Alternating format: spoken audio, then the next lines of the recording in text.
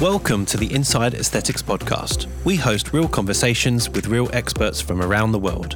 Away from the filtered bubble of social media, our aim is to educate listeners and explore any topic in the cosmetic and wellness space. We also get a unique insight into the business minds of the entrepreneurs and pioneers who have helped shape our industry. This podcast and its related publications provide news and journal information about procedures and products. You should seek professional medical advice and assessment before considering any treatment. Our guest today is Dr. Sachin Shridharani, one of the USA's leading plastic surgeons. Based in Manhattan, New York, he founded his clinic Lux Surgery, where he blends cutting-edge cosmetic surgery with elite non-surgical aesthetics. He's a globally respected key opinion leader and has lectured in over 20 countries. Dr. Shridharani has also become the world's leading authority on the use of Kybella, a fat-dissolving injectable product that's also branded as Belkyra in Australia and the rest of the international market. Dr. Shridharani has unparalleled experience in using Belkyra, having performed over 4,000 treatments and counting. He has extensive experience in the complete range of on- and off-label indications for fat dissolving and has published several of his own unique protocols, including treating the jowl fat and the lateral margins of the neck. Hello, Sach. How are you, mate? How's New York and how's post-COVID lockdown life? Well, great to hear from you and fun to be on this podcast. Things are well. New York obviously was at the epicenter of ground zero, so to speak, of so many things that were happening in the United States during COVID. It was really concerning, scary throughout that time period. Never really seen New York City or really anything like this in our lives. Hopefully we never will again. But coming out of COVID, the staff, the team, family, friends have all remained healthy, fortunately, and we are back to work in full capacity. So it's been incredible amount of volume and busy, nothing that one would have ever expected coming out of a pandemic. But nonetheless, we are back at it, and New York is great, and just working away. So what sort of social distancing rules do you guys still have in place at the moment over there? A lot. So you're talking from the office perspective or just in general out in the city? Just in general, and maybe any sort of protocols that you've had to put in place to sort of conform with the new world in which we live.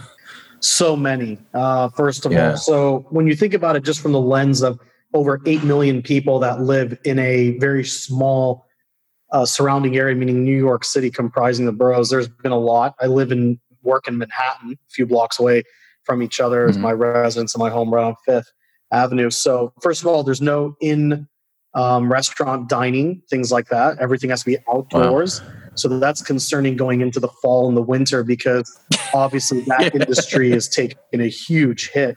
So the thought of only having a few months of limited sidewalk seating to sustain an entire industry that works on margin is of course concerning. But in the city, everyone's in masks. People have to social distance. Subways have to be, constantly sterilized, which unfortunately it took a pandemic to do that. New York City subways could have been sterilized a long time ago. Yeah. And we could have benefited from that. But basically, it's more of what we've seen everywhere else. In the office, there's a lot of different elements. The way that we schedule patients, the turn down that's expected in each room afterwards to keep people safe, protocols when people come into the office as far as temperature checks, making sure that they're asymptomatic prior to even coming in. What's impacted us on a surgical side is patients have to have a negative COVID PCR test less than 5 days out from undergoing an elective surgical procedure. So with the shortage of tests that was ongoing for a while and the turnaround time, you've got people that are scheduled for surgery, test doesn't come in, and now you have to cancel their case the day before, the morning of, heavily disruptive to the schedule. Patients are upset. You got to keep people safe, but there's so many different elements that's led to disruption and having to navigate that one would never have expected a few weeks or a few months ago, right? This has all happened over the last several months. Yeah, when I was laughing before when you were talking about sort of restaurants, I was thinking I had this mental image of people being rugged up with like 1,000 layers and beanies in the middle of winter, trying to eat outside. Just because Manhattan gets so cold, and it's such a densely populated community of people. Like it just, I mean, I guess Los Angeles might be slightly different because it's a lot more spread out, but Manhattan, I mean, you're just all basically on top of each other, and the winters there are just they're unforgiving. Would be really difficult. Yeah, it's going to be something that they're really, figuring out how to navigate and concerned about. All the space heaters in the world can't control for snow or the wind or all that cold. So yeah, no, absolutely. And we're all trying to really enjoy some semblance of normalcy for people who are working and living and still staying in the city. So you got to keep yourself safe, got to keep yourself sane. Sometimes those are a disconnect of what you need to do is stay in versus the desire to just like, good God, I just want like a decent meal. 100%. Now, Satch, you're going to have to excuse our sign language between me and David. My hand up means I'm going to ask a question next because there's a slight delay, I think, from New York. So you were just saying before we went on air that similar to here in Australia and our colleagues in Europe, you're so busy now compared to, you were busy before, but now it's just gone crazy. That's true? Absolutely. I mean, summers for us historically have been relatively busy on the non-surgical arena in our practice. Again, as you mentioned earlier, I'm a plastic surgeon. Love to spend my days in the OR, but we do a lot of non-surgical modalities, injecting and several different types of treatments that my clinical team also perform. I've never seen this surgical interest and volume in my life. I mean, everything else, absolutely. We've always had busy August and Septembers, but surgery is just beyond comprehension. And it's very interesting because people are finding that they're not traveling. They're not going to be able to go anywhere. They're working from home. There's never been a better time for them to have some downtime. Yeah. And they're doing most everything remotely, right? So they're like, well, I don't have to really take time off from work because I'm not going into the office. So if I want that tummy tuck or liposuction or blepharoplasty, facelift, whatever that typically you wouldn't be doing in August and September, they're all over it because they've never had this much downtime. So it's a very interesting pattern that we've never seen before. Yeah, it's interesting because it seems like people, to a certain extent, don't seem to have as much concern about their financial future as what I thought they would. So they're still spending big money on themselves for like surgery and so on, but seems like the uncertainty of what the economy is going to look like and what their financial position may be in sort of 12 to 18 months' time. It seems like maybe people aren't thinking about that as much as they potentially should. Yeah, well, I think what I'm seeing and finding is that I think there's certainly one element of that, but I also think that there's an element of the fact that for certain individuals in a demographic or socioeconomic status, they wanted to see that there was some element of stability, whether it's their portfolio, whether it's their normal day-to-day, and they're like, okay, I can afford it, but I wanted to press pause to make sure it's safe and make sure everything's okay, fine. For others, they've realized that they still have work and that their industry has been affected, but maybe not to the same level they thought. So they're like, okay, so this is something I want to do or have been wanting to do. So I think for those who are financially somewhat sound, it's a very convenient time. And then the others have self-selected out because they're like, I'm just not liquid, or this is obviously not a good time because my work and employment is not where it historically was. So, Satch, why don't you explain to our listeners who you are? Because to me, you're the king of Kybella. You're the man. And I met you back in 2017 here in Sydney. Allergan flew you over to discuss the launch of Belkyra here in Sydney and obviously Australia. But can you just give people, a flavor of your scope of practice? Obviously, you're a surgeon as well. And just sort of tell us what happens at Lux Surgery at your clinic in Manhattan. Yeah, absolutely. So I'm a board-certified plastic surgeon. I trained at Johns Hopkins after completing a 6-year Bachelor MD program, just a little background on my education, and then came to New York City to do an aesthetic plastic surgery fellowship because, at a place like Hopkins, you have incredible exposure to the full gamut of complex reconstructive plastic surgery, but probably a little bit less exposed, like most academic programs, to aesthetics. And I knew I wanted to focus my career on high-level aesthetic plastic surgery.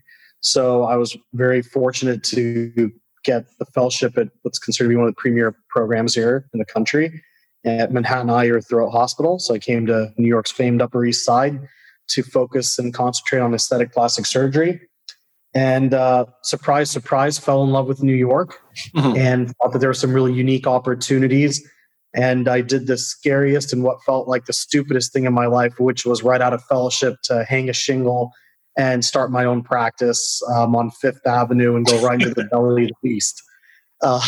So ignorance is bliss. I, opened the practice and routinely would have to call my mother to ask her to call the office because I didn't know if the phones would ring, if they worked. Yeah. Because, you leave the ivory tower and all of a sudden you're just another person trying to make it happen. So it was a very humbling experience to basically be 31, 32 years old and open a practice and arguably one of the most competitive markets in the world and to go for it. So anyways, we started the practice and looked for unique opportunities to grow and to be innovative. They'll tie into Belkyra, Kybella in a little bit, but basically from there, you fast forward 6 years later, we have an incredible team here at Lux Surgery. We have our own full-fledged clinic with our operating room on site between myself and a handful of surgeons that use my operating room when I'm not. We're doing, 400 to 500 surgeries a year, which is quite a bit, I think, when you look at that amount of volume. And we have thousands of patients that get injected and treated non-surgical modalities. We have an entire research division of 4 full-time equivalents. We have about 11 ongoing pivotal clinical trials that are in the phase 2 and phase 3 process dedicated exclusive to aesthetics and our practice. So it's research, education, and clinical excellence are our tenets. And I'm really proud that, close to 15 people now call this home and place to work. What sort of stuff are you trialing? Keen to see. Have you got some new products that you're going to be launching you want to let us in on? Or So definitely some really exciting things on the horizon. Well, first of all, we were doing some of the pivotal work with the new CCH drug, Clostridium collagenase histolyticum, or collagenase Clostridium histolyticum rather. So that is going to be, has been now FDA approved as the world's first and only injectable to help get rid of cellulite.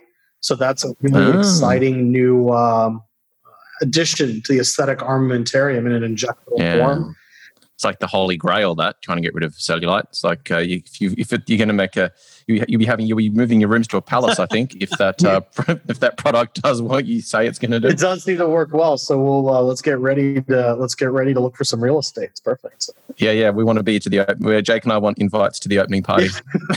Perfect. I wasn't just saying random words. It is called Quo, right? QWO. That new product. That's right. Quo, exactly. So CCH. Branded by Quo. The company is Endo Pharmaceuticals. And so that's a really exciting thing. We helped them get that FDA approval, which was really, really exciting. New neuromodulators on the horizon that function very differently. So also botulinum toxin type A's, but the way that they function, their preparation, also different. So we're seeing a really interesting signal with some new botulinum toxins on the horizon. New dermal fillers and some new technologies. We helped also with like the Cool Tone device with piloting that, which was really cool to stimulate the magnetic muscle stimulation, all those different devices, toxin, filler, CCH, and future directions with Kybella as well. Satch, you do realize that you've volunteered yourself for multiple podcasts now, so we can go down all of those avenues. Listen, man, what's He walked straight into that, Jake. Straight into it. I was trying to give you something that would ensure that I get invited back. So I needed to start. I didn't want to end with that. I had to start with lead off with some other things so you guys would be keen to hopefully bring me back one day. Fair enough. So Satch, the topic of the day is, I want to call it Belkyra. I know you guys call it Kybella in the States. Now, first off, why are Americans so special that you have to have a special word and everyone else in the world calls it Belkyra? So, alternate facts. What's that? Sorry? Oh, sorry. Yeah. Yeah. An alternative fact. I mean, we as Americans, we always want to be special. I mean, we need to know. Listen, it's kind of exciting the fact that for once we had an FDA approval before the rest of the world, right? Yeah. Typically, we're the ones who were, late to the party. I mean, you guys and in Europe and everything get all these great fillers and toxins through the regulatory pathway, and we're waiting years later. So for once, we got something first. But with that said, I think it actually had to do with just the FDA and the name of it. Belkyra may have been very similar to something else or just resonated differently with the FDA, so they insisted on a different name. I think it would have been a lot easier for Kythera than the parent company, and naturally for Allergan, the owners of that technology now, to have it named one name, one packaging, one everything. Yeah. But you can thank the FDA, the Food and Drug Administration, for that. They wanted us to stand out here in America. So who were Kythera? I mean, obviously they were a smaller company and Allergan purchased the technology and the product. But do you know much about them, and how long has the product been around for in development? Well, they worked on development for several years up until its FDA approval in 2015. So, I mean, Belkyra itself, ATX 101. Let's split the difference. No Belkyra, no Kythera. We'll call it ATX though. But basically, Belkyra, they found out, through some great science from some really smart guys like Adam Rotunda, based out of California, who's a brilliant dermatologist, and among some other colleagues, they figured out that for the longest time, injections to get rid of fat always were thought to be phosphatidylcholine as the active ingredient, PC. And these guys figured out that it was actually the DC, deoxycholic acid, DCA, that's the sort of active ingredient, for lack of a better way, that helps destroy the fat cells. So they looked at different concentrations, and then they were able to extract it and then make a synthetic, non-animal, non-human derived version. So none of the proteins that can cause serum sickness and type 4 hypersensitivity reactions, not like horse or sheep or animal derived. They got it out of a soy plant and pretty much figured out that this is the sort of active molecule to help permanently destroy those fat cells. So the R&D part was a new drug application. So it was hundreds of millions of dollars of research, years and multiple pivotal studies throughout several different countries.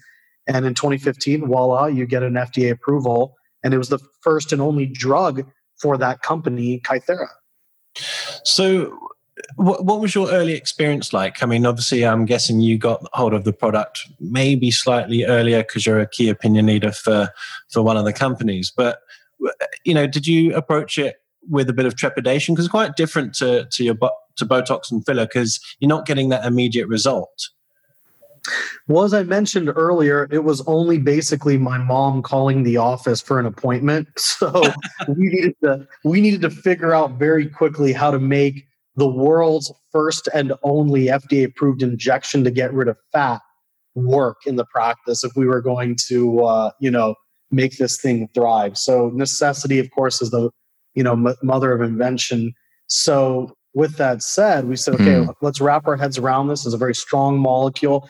So I pulled all of the science that I could, looked at all the data, felt like it was going to be safe. And again, I'm a surgeon. So if I could put a cannula semi-blindly under the skin, if I can put facelift scissors underneath there, I can put this compound, which permanently destroys fat, and inject it with a 1 ml syringe and a 32 gauge needle. And I should be able to confidently do that. So, we understood the science and then found the artistry and the aesthetic component to the whole thing. And that was kind of where it landed. Mm. How do you deal with the world we live in now where people want things instantly? And I guess a lot of the time we've trained them to be able to, you stick your Botox in, it takes effect within a few days, your filler's immediate. How do you sort of prepare someone mentally, or I won't use the word sell, but recommend this treatment for someone when it's not immediate? Do you know what I'm saying? Like even with liposuction, for example, even though you got bruising and swelling, people, can see the difference the next day. Obviously the swelling will sort of increase after that, but everything's instant now. How do you go about getting across that barrier of, hey, we'll inject this for you now, but you're not going to see results for X period of time? Fundamentally, you've got to help people understand that there's always an opportunity cost. So if you want to avoid surgery, because this has been on your mind forever, your opportunity cost is a little bit of social downtime. It's going to take a few weeks to a few months to get the outcome, and you may have to do it a few times. But if you want to help permanently improve the contour of your face and neck, get rid of your double chin, and avoid a scalpel, all I need you to do is be patient. Take it or leave it, right? That's what it really comes down to. For us, the messaging has always been transparent and honest. I can get you a surgical type outcome, surgery in a syringe. All you have to do is give me some downtime and the fact that you understand that it's not going to happen tomorrow. If you want something that's quicker, let's go to the OR because I'll take care of that for you too as a surgeon. And then the patient's like, oh, well, I don't want to have surgery. Okay, great. Well, then in that case, this is what it's going to take in the year 2020 to get you the outcome you're looking for. That's exactly how I see it. And, I'm like, well, you can just lie in my bed for 15 minutes, 2 or 3 times, and it's done. That's it. It's really not that hard to sell if you talk in that language. The time thing isn't really an issue for most people. They've lived with their double chin their whole life for a lot of people. So it's like, oh, well, 3 months, I can kind of hang on and wait. And I just don't want to go to sleep because it scares me. So that's not an option for a lot of people. Right. And I think that's where when I've spoken to colleagues who are surgeons who are like, well, why don't you just have them go to your I can do that under local anesthetic. I do it in our procedure. We have to do it in an OR, all these things. I'm telling you, I'm not trying to convert a patient who wants surgery and convince them to not have surgery. I'm tapping it into an entire different demographic of patients who've been living with their double chin or who've been bothered by it, just not bothered enough to have surgery. And there's a lot more patients like that out there than there are who are interested in submental lipo. So that's, I think, where the unique, positioning with it is that I have the confidence in the technology, I have the confidence in the treatment, in the outcome. Would you like surgery or would you like an injection? If you want surgery, God bless you. Let's go to the OR and we're going to take care of that in my office, in my OR. If you want an injection, beautiful. One way or another, I'm going to help take care of this problem. What treatment resonates with you? I'm always wary of sort of jumping 5 steps ahead because we all know what Kybella is or Belkyra, but just for the people who may have never used it or the consumers who've never heard of it, can you just bullet point what it is, what's it indicated for sort of on label, and quickly how is it done? Sure. So Belkyra / Kybella is deoxycholic acid, as I mentioned earlier. This is a bile acid that is found in our entire hepatobiliary tract, right? So when you eat, we're going to keep this, since I'm in New York, we're going to keep it as New York. If you ate a slice of New York's finest cheese pizza, or for dessert had a slice of great New York cheesecake, something with some fatty content, your GI tract, your body is going to understand that there's fat that's gone into the system, and your body's going to release this deoxycholic acid to help break down this dietary fat. In this situation, we have a synthetic, non-animal, non-human derived version that we can inject that as soon as it hits the fat cells, it permanently disrupts and destroys them. So you're helping get rid of the fat. So that's basically what it is and how it works. Interestingly, for those who may not know, though, it is what we call a non-specific cytolytic agent. Medical speak for it actually will destroy whatever tissue it comes into contact with, not just fat.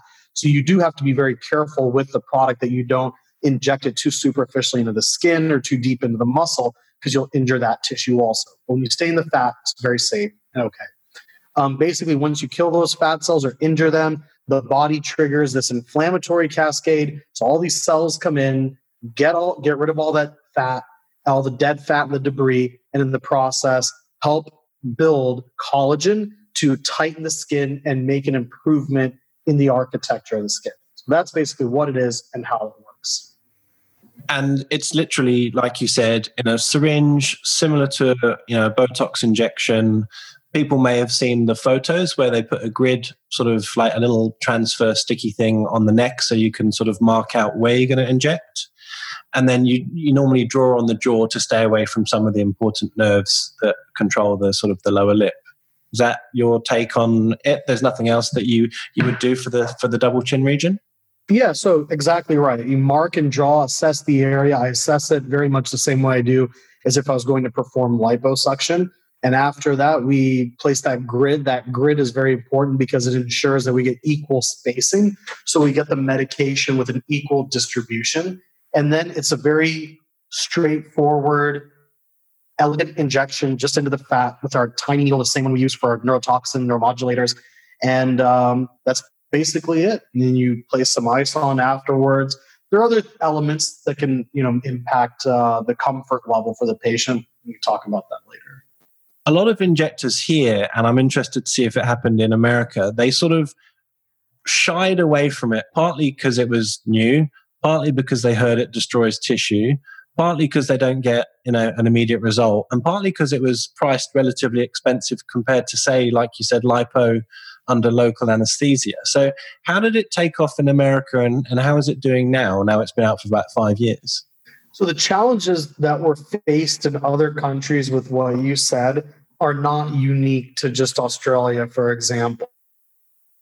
There's going to get a good result, a slight premium to pay for the fact that you are getting a non-surgical treatment that gives you a surgical type outcome and is permanent. There was slow adoption. There's a lot of interest, a lot of buzz. The main things that people were trying to wrap their head around were cost and downtime. No one has really ever said that if you use it correctly, it doesn't work. That's a bigger problem. It does work and it is very effective, but it gives you social downtime and it's expensive. So once you navigate those two parameters for your patients, which we have, we've done about 4,000 plus treatments in our practice, I think, which is arguably more than anywhere or anyone in the world. And we figured out how to help physicians to our patients, and they've been very pleased with the outcome. How do you, from a consumer's perspective, and so Jake knows the answer to this question as well, but how do you control how much fat you're taking away? Because when you're in the operating theater and you've got a lipo cannula, it's a gradual process of you're slowly sculpting like you would like a piece of wood or a piece of stone. You sort of see what's coming away as you do it. When you just inject in this product, you're sort of like, okay, well, I've put it in and let's hope for the best. Like, let's hope it gets rid of exactly what we want and not too much or not too little. How do you control that amount of fat reduction or death with a syringe?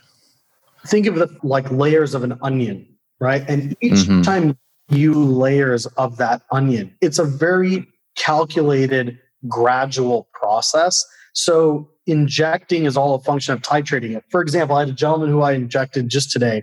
This was his third treatment cycle. And I'm a big fan of going out all the way on the sides of the neck. For him, that area was very well contoured by the jawline. All he had left was a little postage stamp right in the middle, the thickest layer of the onion. So there was no need to treat out on the side because we'd already been satisfied with where we achieved. So it's all in the assessment and in also recognizing that it is a gradual process. So if the area is getting thinner, perfect, and you're already done.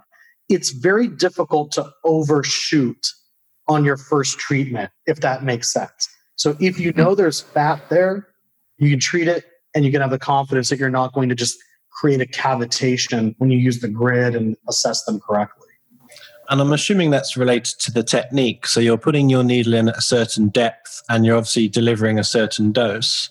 So, it's a pretty well-controlled thing. And I've certainly never seen someone say there's too much fat gone, I want it back. So it's never really been a problem for me. Well, I always say that, in the office today, I saw a breast augmentation consult where, the girlfriend and the boyfriend both come in, and she brings her boyfriend in and she's, looking at sizes and she's like, oh, I'm going to go this big. And he goes, go bigger. And she's like, oh my God, you're a perv.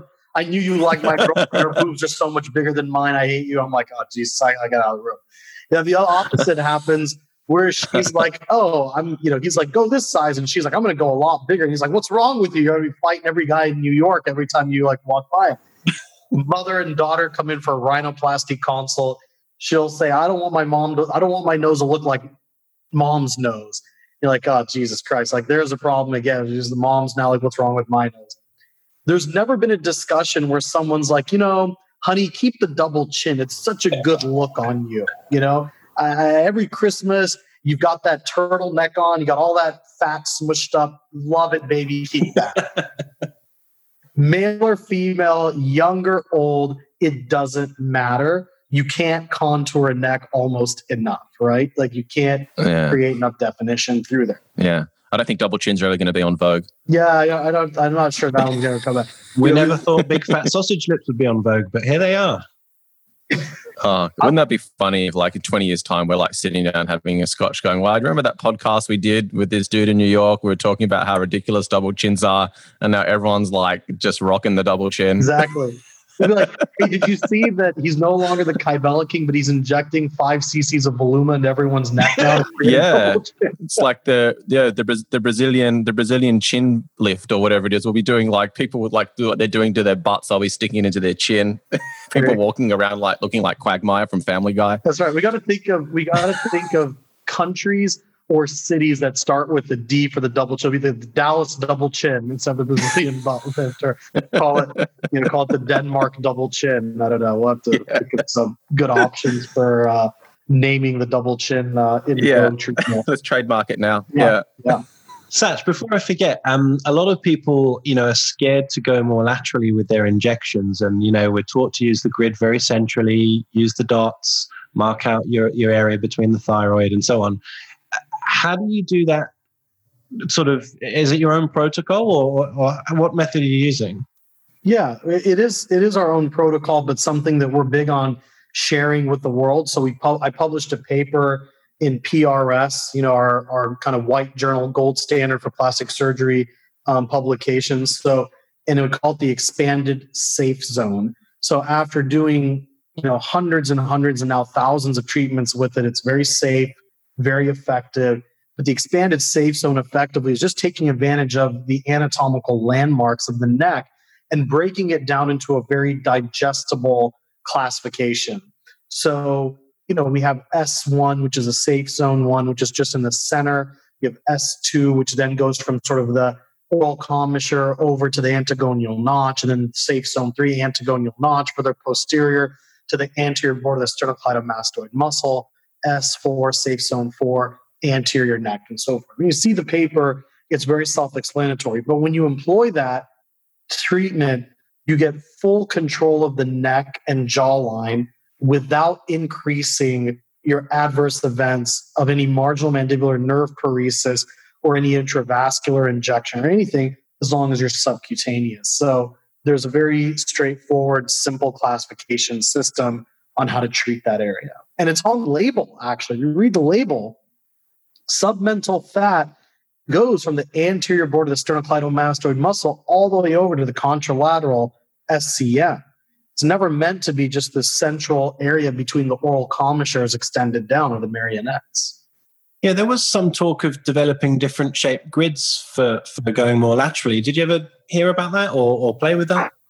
Yeah, so we did help build another grid that went through the regulatory pathway that extends laterally. So if you think of the center part like the fuselage of a plane with the wings, these are just longer wings that can go further out to the side, so you can make sure you get more coverage on most faces all the way over to the anterior border of the SCM. So it's several more rows and columns of dots in a thin way that goes out further out to the side. Mm. And can you be honest, how many marginal mandibular nerve injuries have you guys had, and what was your sort of rate of recovery? Like, how long did it take? Sure. So in 4,000 plus treatments, we've had several. I mean, I think our rate is less than 1%, but 1% of 4,000 is 40. So we probably are anywhere from, in that range of 10 to 20 some odd patients, could be even a few more. I don't lose sleep over it because we've had 0 patients who've had anything greater than about 2.5 weeks of any asymmetry, because it's not a direct intraneural hit. Yeah. I'm not afraid that I injected through the dermis, through the epidermis. Let's talk about the layers. Through the epidermis, then through the dermis, then through the subcu fat, then through the platysma, right? And then into the neural sheath. Yeah. No, that's not happening. right? So you've got a little bit of demyelination of a few fibers. You notice a little bit of asymmetry, and then it recovers. So the fat reduction is gone permanently and the outcome's permanent, but the asymmetry in the smile lasts a couple of weeks. No patient has ever not continued treatment, but they were all told, you're not doing your photo shoot for Vogue and expecting to do this under the off chance your smile is asymmetrical. So just keep that in mind, but it's less than 1% of the time. And just to be clear, the outcome of that injury is actually a slightly raised smile on that side. It's not a droopy smile. So in some ways, I don't think it's as disfiguring. Obviously, it's not ideal, but I think for a lot of injectors, they think they're going to drop someone's corner of their mouth, but it's actually a slight raise, isn't it? Absolutely, because the marginal mandibular nerve, which is the fourth branch of cranial nerve number 7, which is our facial nerve, is responsible for lower lip depression. So if you cause a temporary paresis of that nerve, which is responsible for the muscles that depress the lower lip, you're going to obviously, in fact, then get elevation of that side. So some clinicians would treat the contralateral side with some toxin. Yeah. Except the toxin lasts longer than the paresis. So the patient comes back and they're like, well, now it's crooked because this side's normal, but the side you treated for the DAOs or the DLI have dropped. So I say, leave it alone. Just let it run its course. If it happens, it's okay. Yeah. Nothing wrong. I was going to ask, because I've got a few clinics here in Australia that we offer, obviously, Belkyra, and we also offer CoolSculpting. Mm-hmm. Obviously, both products supplied and sold by Allergan. How do you see those technologies sort of working together? Because they seem to work on similar principles, which is one is destroying the fat through a chemical process. The other one is destroying it through cryolipolysis. But if you had to choose one or the other, like how are you sort of working out, which indication is better for which patient, or do you maybe use both together, or I'm just curious what your thoughts are. Yeah. So fundamentally for me, I don't CoolSculpt faces, right? Let's just kind of talk through that, because again, in our practice, or at least what people expect from me as a plastic surgeon, is a game of millimeters. If I do a rhinoplasty on someone, they're coming back a year later and still looking at that 1 millimeter bump that may have not gotten filed down, or the scar is like, the expectation is very high. And with CoolSculpting, though, it's a very solid technology. I think its purposes, at least for me, are better founded below the clavicle and not on the face, where it's a game of millimeters. The other thing also, at least if you're saying in conjunction, is people will come up with this all the time, like, oh, we'll use it first to debulk and then come back and use the Belkyra. And that's why. Why? Is it because, why are you using, so you're using one agent first to debulk and then something else to try to finesse and get rid of it? And when I've asked this over and over again to people who believe in that, they're like, well, it's price. I'm like, right. So for me in aesthetics, like I'm taking that out of the equation. I just want the superior treatment and technology out the gate. So why do I want to use one thing first, knowing that it's not going to get me the full outcome, to hopefully save a few dollars for the patient, knowing very well I have to come back and do something different to clean up what's left behind?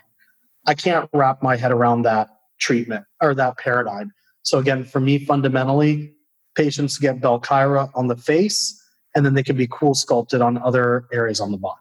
I think a lot of people, at least in my anecdotal experience, have used the CoolSculpting for the inverted commas debulking because they're scared to go laterally with the Belkyra. And so they've sort of, had in their mind, well, I can go more laterally, maybe it's a little bit cheaper, and then I'll, use some Belkyra centrally. That's my experience, because not many people are doing Belkyra laterally. So yeah. And that's a very fair point. If the concern is, I don't know how to safely treat laterally, so we dual sculpt, right? Where you put basically 2 of the Cool Minis on and work laterally to the center and so on and so forth. Totally understandable and acceptable. However, there's a very safe, replicatable way to treat laterally with what's going to probably give you the best outcome also trigger more of an inflammatory cascade. So at least anecdotally, you get more skin retraction in an area that can be very prone to laxity. And so I guess fundamentally for me, that's why I think Belkyra is better suited for the face. You can cheat up to the jowl a little bit and really contour the jawline. It's not as customizable, obviously, for a device. Not that there's anything wrong. Cold sculpting works very well. I'm just not fond on the face where it's a game of millimeters. Well, that's actually a really good point, because obviously the applicator's got a defined shape and size, whereas, your tagline, surgery in a syringe with Belkyra, you can tailor, do what you like, feather, adjust the dose, go up, go down, go onto the jowl. It's way more tailorable, I think. And that's where I feel. That's why I prefer it, because, again, the face is very unforgiving in that capacity. If you have a little asymmetry or a little pouch left behind the abdomen, you can find a clever way to improve that, and it's at least masked. You can't walk around with these other elements. The other thing also is, which can happen with cryolipolysis, is you can get PAH, right? Paradoxical adipose hyperplasia, which is a very challenging adverse event to treat. So again, we know that this can happen. There's nothing wrong. You do enough of anything, you're going to get adverse events. But again, that on the face would be very unforgiving and very challenging to treat. So if I have an alternative, then that's going to usually be my go-to. Can you just qualify what the PAH is for people who don't know, Satch? Sure. So PAH is paradoxical adipose hyperplasia, which basically means that through the mechanism of trying to crystallize the fat, which is what cryolipolysis is, the whole method of trying to destroy fat with cryolipolysis is predicated on thermal modulation, right? We're just trying to freeze the fat to a critical temperature so we don't injure the dermis, but get into the fat, crystallize it, and trigger apoptosis and crystallization and destruction of fat. So PAH basically is an inflammatory process where the fat doesn't die. And in fact, it gets really agitated or angry and gets a lot bigger and very hard and very fibrous. So patients who are afflicted with PAH will come in after a treatment of cryolipolysis, and the opposite has occurred, where the area is much fuller, firm, tender to touch, sometimes painful, and the real only option to get rid of it is now surgical management. Or could you put some Belkyra in there? So we have treated some areas that have had PAH with Belkyra and gotten a very nice response, but it takes a lot of treatments and a lot of product, and is a very atypical treatment than what you standard do because of the nature of the fat. Yeah. Okay. Fair enough. So I've always been sort of keen to sort of pin you down and ask this. Like, you have really, really ran with this product. I mean, undisputed, 4,000 treatments and growing. I'm sort of seen as maybe a leading user of the product here, and I might have done a couple of 100 treatments. So how did you do it? Like, how are you marketing it? Why are people sort of drawn to what you're offering? I mean, I think for us, it was just establishing a keen interest and sincerely positioning the product, of understanding the treatment process, right? Full transparency. You're going to look like a bullfrog tomorrow, but it's okay, right? Plain and simple. Things are going to get a lot worse before they get better. Just kind of going through that. And I was never afraid to use a lot of product if that's what it took to get a good outcome. And I think because we got out to the gate not trying to just treat that central area, like literally from the first few patients, I was like, I, again, pass a lipo cannula 500 times through this area without being able to see it, or I put facelift scissors here. Why am I not treating this fat? So very quickly, we got the reputation for getting these really good outcomes, being not afraid to treat laterally, understanding the product, and being transparent. And I think that just led to a lot of keen interest in a city like New York, where people trusted us and were like, wow, this is a guy who was focused his energy and efforts in understanding and mastering this technique and treatment. And then we started to publish, right? We shared this information. We didn't just sit in the office and say, oh, it's all mine, I figured it all out. No, we got out on the road and taught the world how to treat it.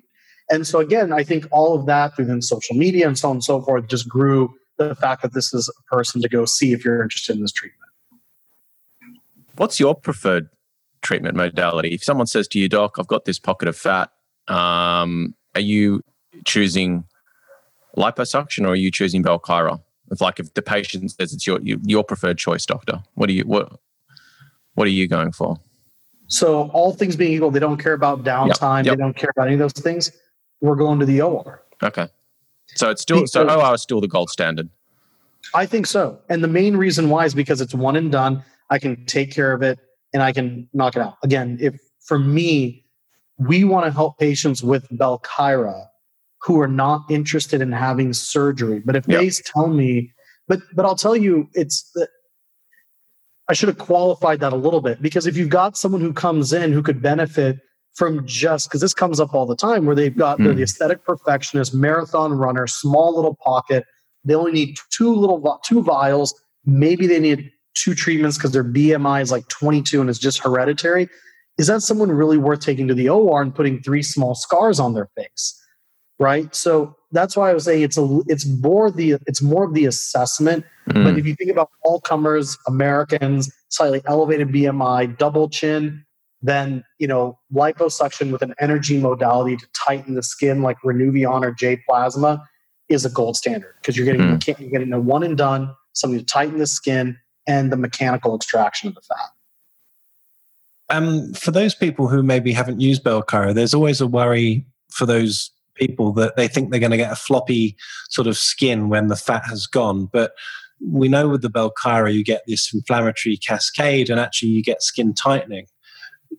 In your experience, how long does that process develop for? Because we think it's at least 6 months here in Australia. I would agree with that. I think that process of inflammation and continued retraction goes on for at least 6 months, up to even 9. Because remember, this is creating liquefactive necrosis. At the end of the day, it's a chemical burn. It's a chemical injury. So if you were thinking about surgery takes 6 months to a year to get the final outcome. I think it's the same for Belkyra. You may get a nice visual change earlier on, but plain and simple, I tell my patients that if you're looking for the outcome or the final outcome of this treatment, and we've done your 3rd session, don't plan on seeing that final result till 6 to 9 months. Yeah, I 100% agree. And I've had the treatment myself, and you kind of forget what it looked like, and then you compare a year later and you're like, I think it's even better now. So it's kind of a magical treatment, really, and it's the gift that keeps on giving. Right. One of the other sort of difficulties when Belkyra launched was the fear factor of the pain. Without any analgesia and any sort of strategy, it's unbelievably uncomfortable. And I can say, because I did one side of my neck with local and the other side without, just to see what all the fuss was about. I can tell you I'd never want to put one of my patients through without local. So, I spoke to you in person when you came to Australia, and you kindly shared your local anesthetic sort of protocol. Can you just explain to people what you do? There's no question that initial stinging and burning, which doesn't last very long, is and can be uncomfortable. First of all, interestingly, there's 2 formulations of Belkyra that are out there. There's a with BA benzyl alcohol and a non-BA formulation, non-benzyl alcohol, because some countries don't allow for a preservative of benzyl alcohol in any saline or anything. They just don't allow it. So benzyl alcohol is a very... check my box now. Benzyl alcohol is a very potent analgesic as well. So if you have the BA formulation, which is Kybella, then you know that it isn't going to burn as much as the non-BA formulation. With that said, in our practice, every patient gets pre-treated with lidocaine mixed with epinephrine / adrenaline. Yeah. Because 7 to 10 minutes of that just sitting in the tissue takes the edge off of the entire treatment. Patients don't have any burning, stinging, anything. It's such a better experience and leads to patient retention, patient compliance, them talking about their experience with people. So imagine again if you inject Jane Doe and she's at dinner that night with her friends or people come over and like, oh, so you look like a disaster right now. You're like, great, thanks. I've got my like ice pack on, double chin in full swing, looking awful, so to speak, which is completely fine and normal. And the friends are like, oh, so what'd you do? Like, well, I want to get rid of my double chin. So I got these injections. Oh, got it. Okay. So, well, tell me about it because it looks pretty bad right now. Well, it's going to get worse tomorrow morning and then it's going to get better. Huh. Okay. Does it expensive? Yeah, kind of. Okay. Does it hurt? Yeah. It burnt like crazy. Huh. Yeah. Sign me up. Right. But who's going to sign up for that? Right. But if the experience is, well, it didn't really hurt. He injected something, all of a sudden, what is the experience that you're cultivating for the patient? Yeah. 100% right. Yeah. People pain and discomfort seems to be more painful than sometimes the pain of the monetary hit. They just want to be able to have an experience that's, tolerable. And especially if you need to do multiple treatments. I mean, I think it's like you had the first treatment, you're like, okay, I powered through it. Okay, but God, I don't think I could do that again. So if it gets to that, that mental scar is still there for people. Absolutely. People have an aversion to that. Like when we inject with local, again, even the gentleman who I was treating today with round 3, he's like, all right, let's get through that part. 10 seconds of bee stings and I'm done. And they're like, oh, that's it. Now I'm done. Right. That's the worth of the pain versus minutes and minutes and minutes of stinging, burning, feeling every needle, more bruising. Like it's just such a terrible experience. Do you ever use nitrous or any sort of, sedative, whether a bit of Midaz or you give them a bit of gas or something, or you're just straight? So Jake's cringing going, no. I was just curious if you've got an OR there and you've got access to all that stuff. I'm just curious. Yeah, no, so like things like there's like Pronox in the US, which gives you like that 50-50 blend. There's absolutely nothing wrong with a little, disinhibition and using Pronox. We don't, because again, I think altogether it's going to add a lot more downtime to the entire procedure, where now patients are going to be in the office a lot longer and so on and so forth, as opposed to just a little bit of local anesthetic. I do have patients in my practice, because we have an OR, who insist on being sedated for all of their toxin filler and everything. See, Jake, it wasn't such a stupid question. There you go. Listen, it's New York City, guys. I mean, it's pandering to the New Yorkers. I'm sorry.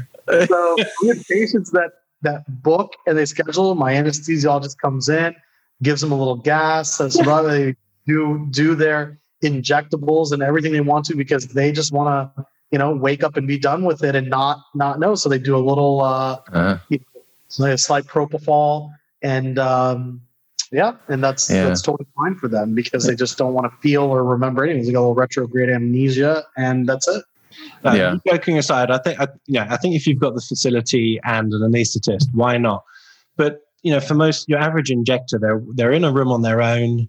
You don't want to add any more complications, risk, sedatives, driving home, killing themselves. All of that kind of stuff is completely unnecessary. But I want to just sort of drill down onto the anesthesia, because there's some people who are mixing local directly into the Belcara vial, just a small amount. That does seem to work. I've tried it just, as an experiment. There are other people saying, well, if you have to walk over the area and do little injections of local like you taught me, then doesn't that sting? Because you've got a needle and the local stings as well. So what's the point?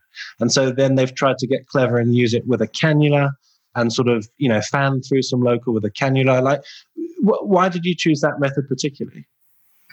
Well, I use the serial needle puncture and small bolus technique for smaller areas. If I have a patient who requires, a full 50 dots or 5 vial treatment, I'll often do more of a retrograde threading or cannula technique, because from 2 points laterally and 1 in the submental crease, you can effectively get the whole neck nice and numb with anywhere from 5 to 6 cc's, maybe 7 cc's of local through those 3 pinches, and then you're done, right? So that's, I think, completely appropriate. So I do my injection based on that. For those who are saying, oh, well, you're going to feel those stinging and burning, you can get a nice block, and by injecting maybe laterally on the neck 2, central, in the middle, 2 or 3 dots or 3 areas, and then laterally, and easily get in a handful of cc's, which takes care of the entire injection anyways. So you don't need to inject someone 20 or 30 times to get them numb. That would defeat the purpose. Yeah. So yeah. Fair enough. I don't mix it in, by the way. I don't mix it in for a couple of reasons. Number one, now it's all working simultaneously, right? The idea is to get it numb beforehand. And the local doesn't work faster than the Belkyra. So you're going to maybe blunt the discomfort, but you're not really going to effectively decrease it too much.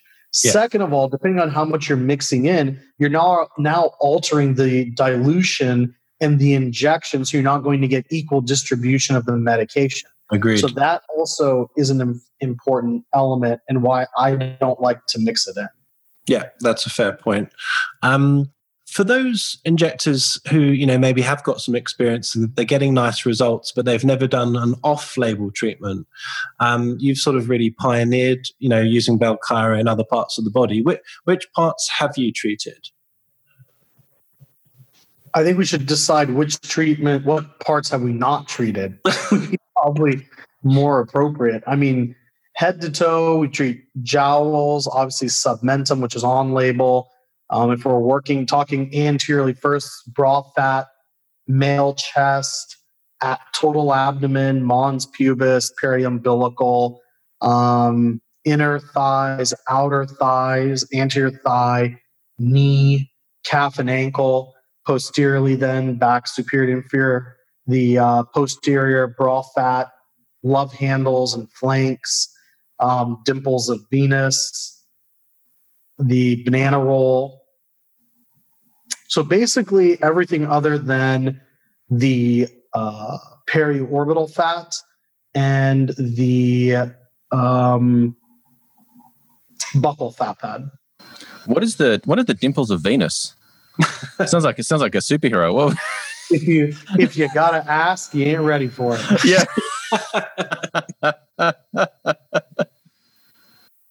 The dimples of Venus are kind of the posterior superior iliac crest. So you'll see in some women, if they're wearing something that's a little bit lower rise, those 2 kind of dimples on the posterior portion. That shows you where to put. It just shows you where to put the tattoo, right? Just in between those 2 spots.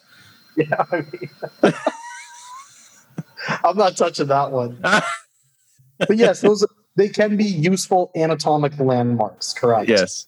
What about, there's 2 other areas. People have asked me occasionally, the buffalo hump on the back of the neck. Oh, yeah. Yep. And also, I don't know if you've had in your list, obviously the upper arm. I've seen you do upper arm quite a bit. I did not mention the arms. Forgive me. Yep. Arms are very, basically from the elbow up to the deltoid or the acromion of the scapula. That whole region is fair game and works well. For the, colloquial buffalo hump or dorsal cervical fat pad, that is a very, very fibrous region. And even with liposuction is a very big challenge. I've treated a few of them, seen some improvement, but it's not my go-to. Also, again, when you think about what is the cause of that, it's often secondary to steroids. So it's iatrogenic. So if a patient received it because of steroid, are they still on the steroids? That's going to decrease their ability to heal as well and get the dermal neocollagenesis if they're on systemic steroids. Retroviral, HIV retroviral medication can induce that as well. So there's often different reasons for why people have a prominent dorsal cervical fat pad. So I think it's really important to iron those out first. But for me, lipo is the gold standard there. I can't get a great outcome in that fat pad. It's probably, good to mention that some of those things like the buffalo hump, they're often lipomas rather than just, a bit of diffuse fat. So sometimes it might be prudent to actually excise it and send it for a biopsy. Do you agree with that or not? Yeah, heaven forbid we ever use a scalpel anymore.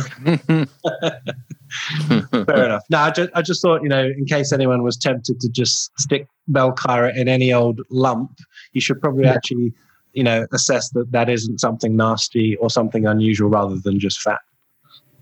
100%. You couldn't be more correct. I think, there's prudent times to get an ultrasound, get some advanced imaging, make sure you know the consistency and what it is that's going on. But I think the biggest tenet is if you're not comfortable dealing with the complication that you may potentially create, then you probably shouldn't be doing the treatment. Yeah. Right. Fair enough. I think that's important. Yeah. And, when I started doing the anterior and posterior bra fat, I sort of made a point of doing a bit of a breast history, did breast surgery previously, and just make sure that it's not lymph nodes or something else. So, yeah, I think that's just worth sort of slipping in as well. So which is the most common off-label area that you're doing? Is it jowl? Yeah, I'd say so. Jowl is probably the most, common area that we treat. And, there's a lot of people who submitted questions sort of really interested in the jowl because, it's on the face. It sits more with facial aesthetics than maybe off-label body areas. What's your protocol? I know you've published a paper in PRS again for your landmarks, but, for the people who obviously can't see what we're talking about, can you just describe where the jowl is on the face and how much Belkyra you might typically use? Sure. I mean, if we were trying to just kind of isolate it, it's, drew a line from the oral commissure down to the pre-jowl sulcus, and then a line that's kind of curved from the lateral canthus to the antegonial notch. That's just going to start to give you a central area. And then if you draw a line from the sulcus mentalis, or the central portion of the labiomental sulcus, to the ear lobule, that pretty much consolidates to the inferior jowl fat pad. So there's an inferior and a superior jowl fat pad, and that inferior jowl fat pad is what we're typically going after.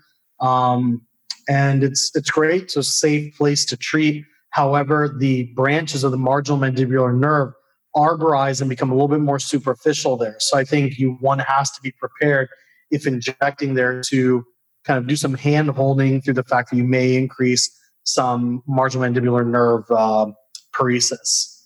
Yeah. I was going to ask, how do you treat an overcorrection? So if you've got an error, I know you're saying it's hard to overshoot, but I guess in the rare instance where maybe someone who's not as an experienced injector as yourself, or you just get one of those rare situations where you've gone, that's left a bit of a divot there. How do you sort of treat that? Are you sort of fat grafting, or how do you sort of unscrew that? Yeah, so I think depending on the area, I love micro fat grafting when I guess necessary. In an area like that, I don't think micro fat grafting is going to be the best option, primarily because you're not going to have a lot of control. So now you don't want to overcorrect, because if you're going to do fat grafting, now you've got to harvest the fat from somewhere else. So what started as an injectable for not having surgery turns into a minor puncture somewhere else, harvesting fat, then processing the fat, now injecting the fat, overcorrecting because some of it's going to absorb. Then what if too much absorbs? So now you have to go back and do another round. What if not enough absorbs? So now you've got to fill there. So now you've got to inject Belkyra again to get rid of it. The patient is going to freak out, right? Fundamentally, that's just not going to be a calculated way. So I think using biostimulatory agents like a Sculptra aesthetic could be a great way to that way ensure that the patient doesn't have to come back for HAs every year or 9 months or 12 months in perpetuity. You can say, okay, we're going to use a little bit of a biostimulatory agent. I've got an unstable connection. I have no idea why. I'm sorry.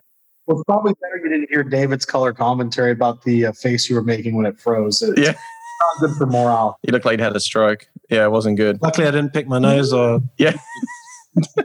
That could have been a bad one to get stuck with. Yeah. Going back to the jowl, so, again, everyone's fear is the nerve. So, I like one of the really practical things in your papers. You just said, literally pinch it, control it, inject at a sensible level, because, the nerve is deep to the muscle, right? So right. As long as you're in the fat, there's no extra risk. Correct. I mean, those, the nerve at that point is terminally innervating those neuromuscular and the neuromuscular junction, or that motor nerve end plate. So at that point, you're getting the terminal fiber. So they might be a little bit more superficial, closer to the muscle, but nonetheless, again, just stay, 4 to 6 millimeters deep to the epidermis, and you're going to stay in that fat. And again, remember the fact that this fat is like layers of an onion, and you're just going to inject one layer at a time. And I guess from your experience, you're probably the only person who can really answer this. What areas of the body seem to really respond well, and there are any that don't respond as well? I think you've already alluded to the fibrous fat, so I was wondering whether the lateral thigh might not be the greatest area. So interestingly, the lateral thigh, that sort of saddlebag area, has responded exceedingly well. Although we recognize that that's going to be just a fat pad over the TFL, the tensor fascia lata, the iliotibial band anatomically, that fat does respond exceedingly well to that region. The fat that I found that doesn't is basically posteriorly. I don't think flanks and love handles respond particularly well, and I don't think that upper back bra fat responds particularly well either. So those are probably the main areas. The abdomen, the chest, periumbilical, mons, pubis, all of that seems to respond to kind of that ventral fat, softer, larger adipocytes. Those seem to respond quite well. I don't really do calf and ankle that much anymore, too much dependent edema, and it just takes forever to see the outcome. It's kind of like calf and ankle lipo also. And there's some really important innervation and vasculature there. So I've kind of just stuck with, liposuction for those regions. Yeah, I mean, that was my question. And, which areas do you have to be more careful of? And I was going to say ankle, because you've got your superficial nerves, etc. Whereas, somewhere like the abdomen, as long as you're in the fat, you could pretty much go anywhere. Yeah, it's much more forgiving and tolerable there. Yeah, calf and ankle, you have to be really careful. Inner thigh, you have to be very careful also, because I've had cases referred to me where people have either miscalculated how poor that skin quality is. So folks that have had a lot of stretch marks, very thin skin there, gets injected and ends up leading to ulceration, dermal necrosis, because they're way too superficial. Did have a question in relation to products such as LipoDissolve, which have been around for a really long time. I mean, I remember hearing about LipoDissolve probably 15 plus years ago. What's the difference between what we've got today known as Belkyra or Kybella and the old school LipoDissolve concoctions that people used to get hold of and treat? Yeah, so LipoDissolve is PCDC. It's phosphatidylcholine and deoxycholic acid. So kind of going back to what we were talking about before, PC actually ends up functioning almost like a detergent. So it doesn't increase your stability of the compound. It has no real impact on the actual fat itself other than just attenuating the response. So it's not synthetic, it's not non-animal, non-human derived, and fundamentally, it's just not the correct medication and compound to optimize destroying the fat. So those are probably the main things. Okay. Do you guys have compounding pharmacies in the various states or New York? Is that something available to you guys? Yes, there are.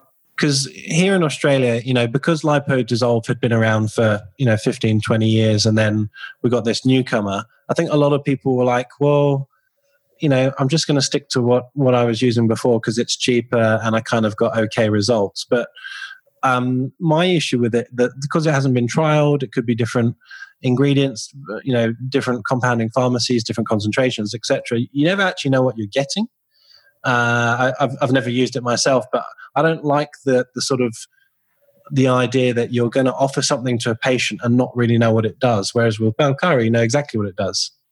Right. And you said a very important thing, which is those individuals are positioning it purely based on financials. Yes. Right. Not every treatment we do has to be cheap in aesthetics. This is elective. It is you pay a premium for an outcome and you get what you pay for. So, I think anyone who I've never seen anyone say, wow, my LipoDissolve outcomes are superior to what you're getting with Belkyra. Yeah. So it's like, okay, so you've been like you were saying earlier, I'm just going to stick with, and I didn't want to interrupt you, but that philosophy is I'm just going to stick, not that you're doing that, but that thought process is I'm just going to stick with, that's really working. That's not really working that well, but is really cheap. Correct. Like, yeah. How's that working out for your business model and your patient satisfaction? Yeah. Well, that's the thing. I'm like, it's not my problem that something's expensive. That's the patient choice. I don't need to feel guilty about that.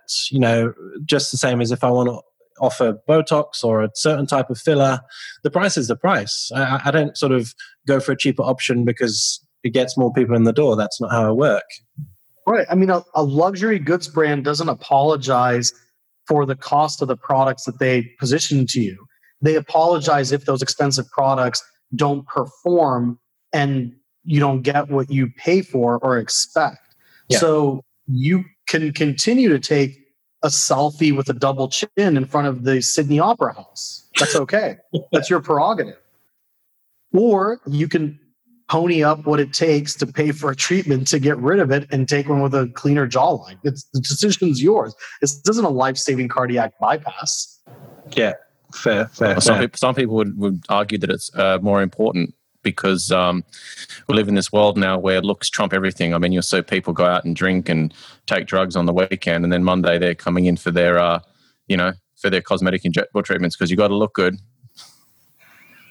Right. Exactly. Forget the stress that it puts on the heart and everything else. Just like you said, we live in an immediate gratification. Yeah. Well, it tacks into your question earlier, which is how do you get people to sign up for a treatment where they're not going, they're in the immediate period are going to look worse before they look better. Yeah. Yeah, absolutely. Yeah. It's definitely a bit of an issue, the way that people think about things these days. We're always happy to, get the, enjoy ourselves now, and not worry about the consequences later. It's sort of, it all feeds into that instant gratification and the here and now, and not sort of thinking about consequences of things a bit later on. But yeah, that's a philosophical chat for another time probably, but yes. Right. Just to touch on, we've sort of covered some of them already, but the adverse events that I guess are possible. We mentioned, shape and potentially over-treating, which I think is kind of rare, to be honest. Allergies, I think you said, is pretty much not going to happen because it's a non-human derived, non-animal derived product. What about necrosis? That's something that I've seen a few case reports of.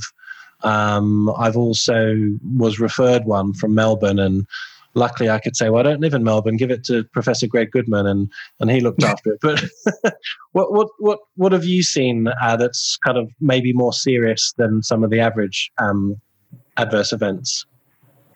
Yeah, so I do have the advantage. I don't know if you call it the fortune, or I don't think it's a misfortune of being the adverse event specialist here in the U.S. from Allergan. So we get calls about some complex problems and issues, and I think they're really challenging problems at times. So one of them was someone saw on Instagram us doing an upper extremity injection, and then they went ahead and did treated the arms, very, unaware of the anatomy near the elbow, and demyelinated the patient's ulnar nerve. Oh my God. So now the person has an ulnar nerve palsy and has difficulty with sensation and motion through their small and ring finger for a significant amount of time. You can imagine what the impact is if you're somebody that relies on typing for work and you went and had an elective procedure to make your arms look better, and now you can't move or feel a few of your fingers. That's a big problem, right? So understanding anatomy is very important. Ulceration and dermal necrosis is a very real thing. I've had several cases sent to me, or also helped several clinicians navigate those if their patients weren't able to come to New York, or just kind of talking them through the wound healing pathway and caring for the areas. But again, injection technique is the right answer.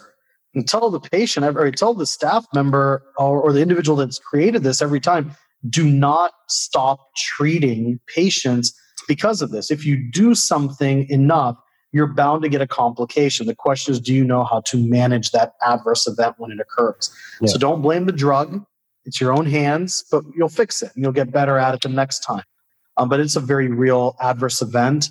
There's been some instances of intravascular injury, which leads to some distal seating and injuries. So I think that's a very important thing to understand.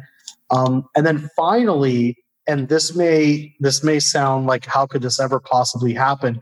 But on more than one instance, I've gotten a call about the situation where the person gets their toxin and their Belkyra confused when they're doing multiple treatments. Oh my goodness. And so they've injected the Belkyra where they were planning on injecting the neuromodulator. Oh my God. So, and it seems like, oh my God, how could that happen? But it's happened to more than one esteemed colleague or unexperienced individual, because plain and simple, their assistant prepped the product. They thought they put the syringes in the right location. They handed them the wrong syringe. They're embarrassed to say something because they know it's thousands of dollars, and how are you going to figure out all sorts of things run through people's mind, and they've done that. Wow. So that's I've heard of that being done with the injections people use for leg veins. The hypertonic is a hypertonic saline. I've heard that being used mixed up with Botox rather than the normal saline. Yeah, that didn't go too well either. Right. I mean, these things happen. Yeah. So you're asking. Yep. So in our practice, best practices are we do one treatment at a time. We do not draw up multiple things. Like, I don't want them to drop the Belkyra and the toxin at the same time. Like, all those different things are just done stepwise to prevent these from happening. Absolutely. Yeah. Why don't you just use a different syringe? I do. And then you don't have that problem. Yeah. I mean, I think you've done a good job of thinking through that. But again, if you are a novice injector who, like you said earlier, works alone, who's trying to be time efficient to all those things, like I said, because again, the calls that I get are, oh my God, what am I going to do? And how did this happen? I'm like, well, you tell me how it happened. Let's talk through it. Yeah. Or it's been, people who have several assistants and someone preps for them and handed them the wrong thing. Yeah. Wow. Yeah, that can happen. Sure. That's mental. I never thought about that, but that's quite scary. So what was the consequences on the forehead? I mean, they did get some lipoatrophy of the forehead. Thinned out the area, and they had some slight volume loss in that region.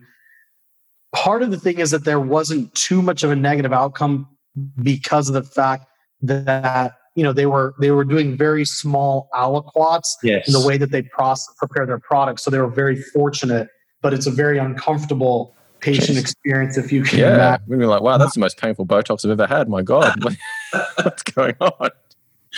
Yeah. That'd be almost intolerable. That'd be crazy. Yeah. Wow, the Belkyra in the neck. This is fine. There's no bee sting at all. Yeah. Right. In terms of like non-responders, we do hear, every now and again, someone will report that patient hasn't responded or patient thinks haven't got a result. Like, what are your sort of thoughts on that? I guess that sort of anecdotal sort of evidence. Yeah, there's a small percentage of patients who just don't seem to respond well. I think there's a few things that play into that. One could be, did you actually treat that? Because I've seen people inject and they're hubbing their needle and like right past the fat, blowing past it. So I'm like, all right, so there's an injection technique that could fall into it. Second of all, did you use requisite amount of drug?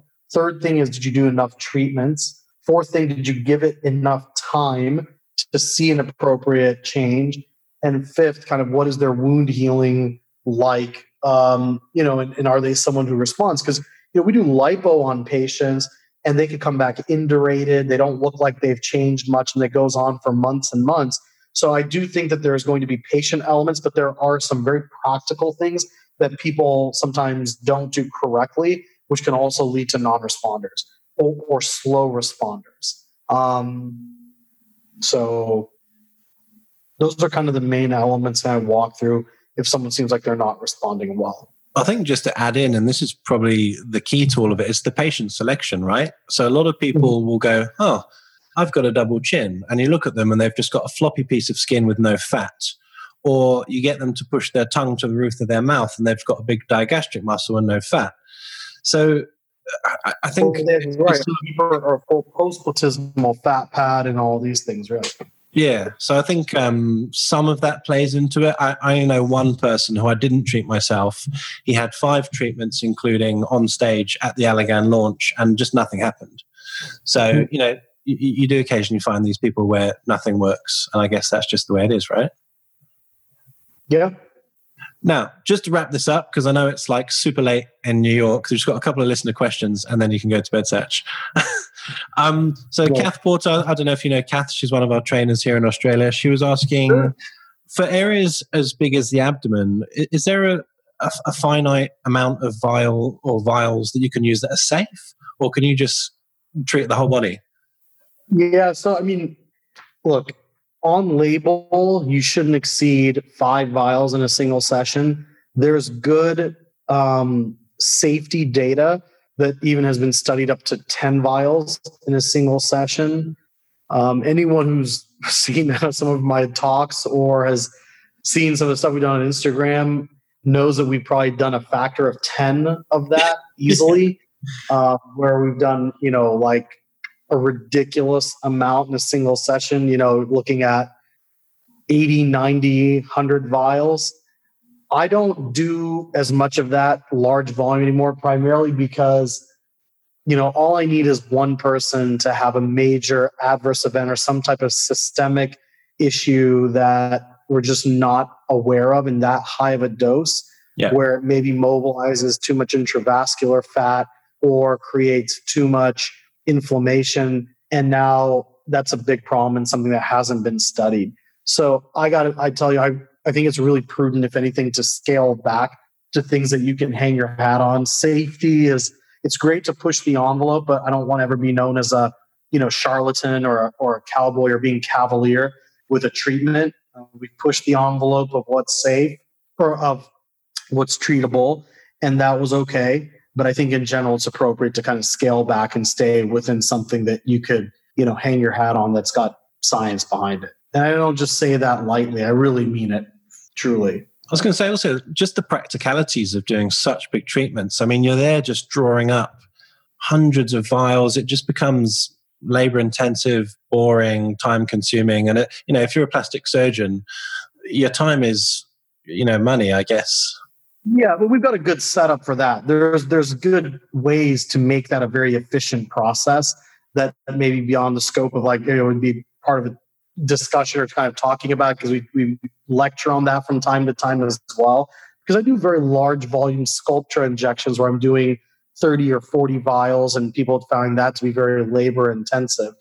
There are ways to do that either individually or to have your team involved to make it a very streamlined process when you've got hundreds of syringes worth of product, and how to make that more efficient, distilling it down to larger syringes and just doing quick transfers, having your team set up for it. You can still make that a very, very straightforward process that financially makes sense for you, and that doesn't make you want to never do it again because you've chosen to go large volume. You really want to make sure that patient turns up and hasn't double booked for Pilates or something when you've made 30 vials of Sculptra. One other question from Dr. Sarah Hart. She's one of our trainers in New Zealand for Allergan. Yeah, I know.